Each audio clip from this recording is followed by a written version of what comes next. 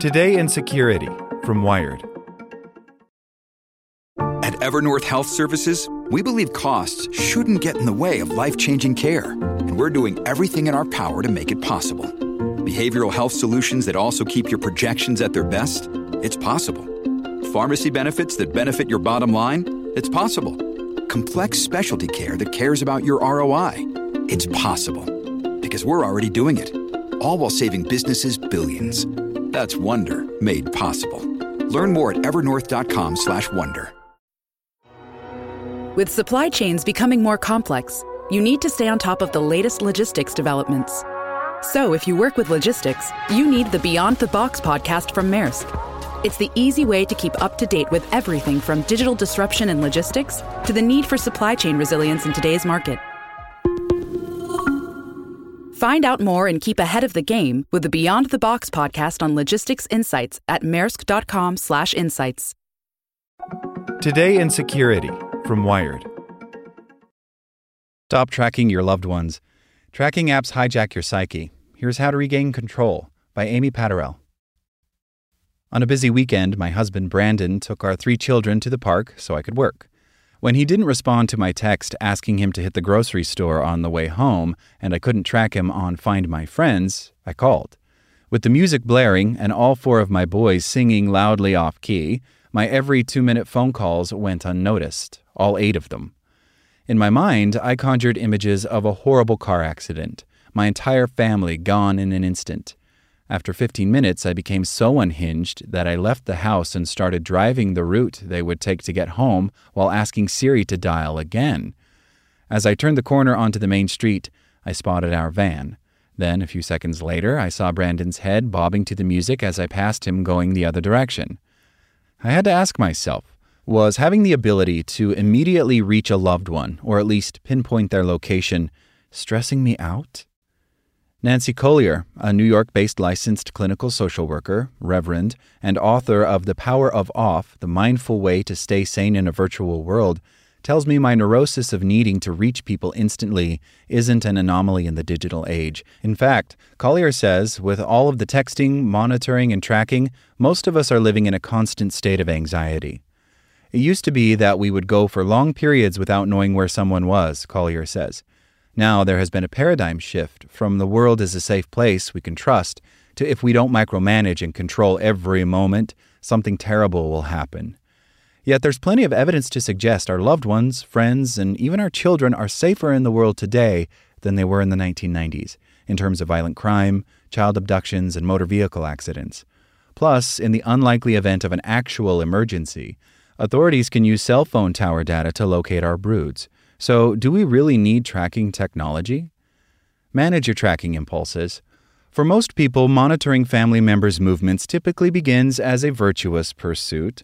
Parents, spouses, and anyone concerned about an elderly relative can use apps like Life360, mSpy, and FamiSafe to make sure their loved ones are safe and that they can reach them in an emergency, although we strongly advise against using such apps for a variety of reasons. In recent years, I've relied on Find My Friends as a sort of crystal ball that reassures me everything is as it should be. I use it to make sure my mom, siblings, and husband have made it from point A to point B, and in Brandon's case, to find out if he's left the office. A bonus, letting family members track me has lifted the burden of needing to check in when I get where I'm going. But in an era when parents can monitor their kids' every move, teens follow their crush's digital footprint, and spouses like me freak out when their families go dark for 15 minutes, a growing number of experts are questioning whether it's healthy to be this connected to our loved ones.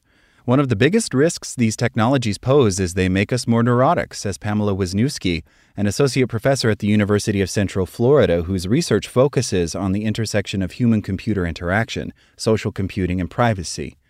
If we're all getting this metadata that someone isn't where we expect them to be, that can make us anxious. It can even cause us to leap to erroneous conclusions that sabotage our daily activities. While these technologies are intended to mitigate risk, at their worst, tracking apps can trigger problematic false alarms when there's a glitch.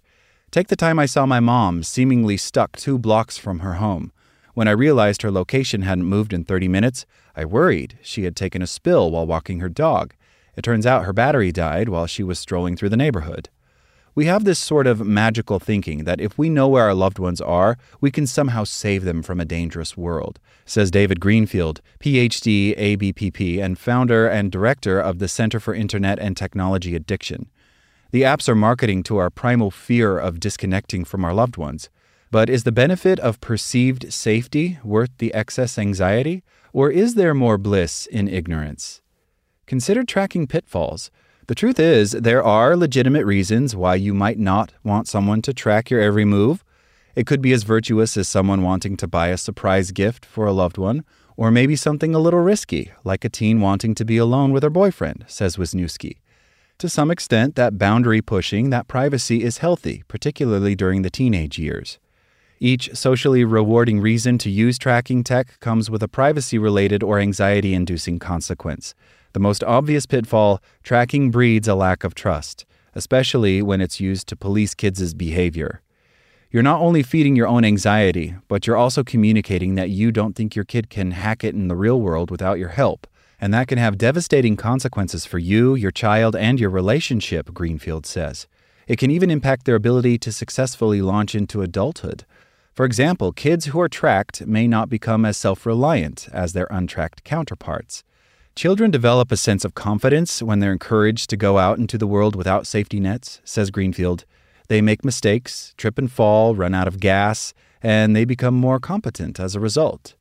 Experts agree that trust, privacy, and the opportunity to make mistakes and grow from them trump the sense of perceived safety we get from consistent monitoring. If you're using geo-tracking to find out if your kid is on his way home so you can start making dinner, that's a healthy use, says Wisniewski. But if it gets to the point of obsessive monitoring, that's unhealthy surveillance. What's more concerning, tracking technology could place your loved ones at greater risk. When teens know parents are following their every move, they may find ways to disable location sharing, Wisniewski says.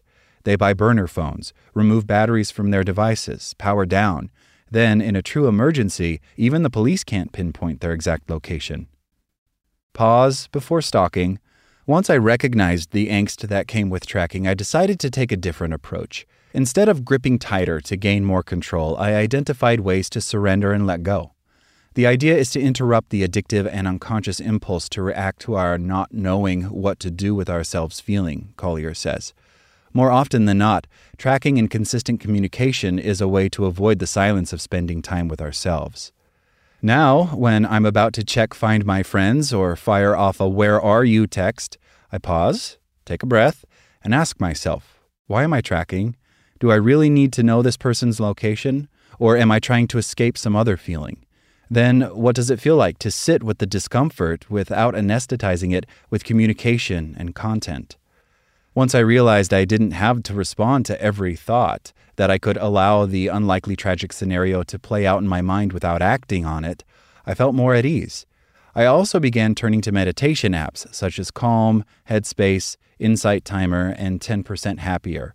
After flexing that muscle for a few weeks, I was finally able to power down my device during times of stress and focus on breathing, knowing that if I really need to make an emergency call, Alexa is at the ready. Can't allow yourself to power down? Myriad apps and tools can help you develop healthier tech use. I discovered that calendaring applications like Calendly and Cozy allow me to monitor the big picture. I know which events and activities my loved ones have on the books, so I don't need up-to-the-minute tracking of their every move. And instead of constant monitoring, I use text messaging to check in when I can't tolerate the low-level worry. I also enabled features that use push alerts in real emergencies rather than passive surveillance. Apple SOS, for example, sends your emergency contacts automatic text messages containing your location whenever you make an emergency SOS call. And Google's Crisis Alert tool allows you to share your location with others when an emergency, earthquake, school shooting, fire, or flood happens near you. You have to become aware of which technologies and communications stress you out and which help you feel more at ease, which apps add to your quality of life, and which detract from it, says Collier. Admittedly, I haven't disabled Find My Friends, but now my mom and Brandon are the only people I track, and I no longer use the feature daily or even weekly. Instead, if I'm feeling anxious, I remind myself that there's a good chance my loved ones are safe, and I send them a text message. I hope you're singing at the top of your lungs. Then I turn off my notifications and open 10% Happier. Like what you learned? Subscribe everywhere you listen to podcasts and get more security news at wired.com/security.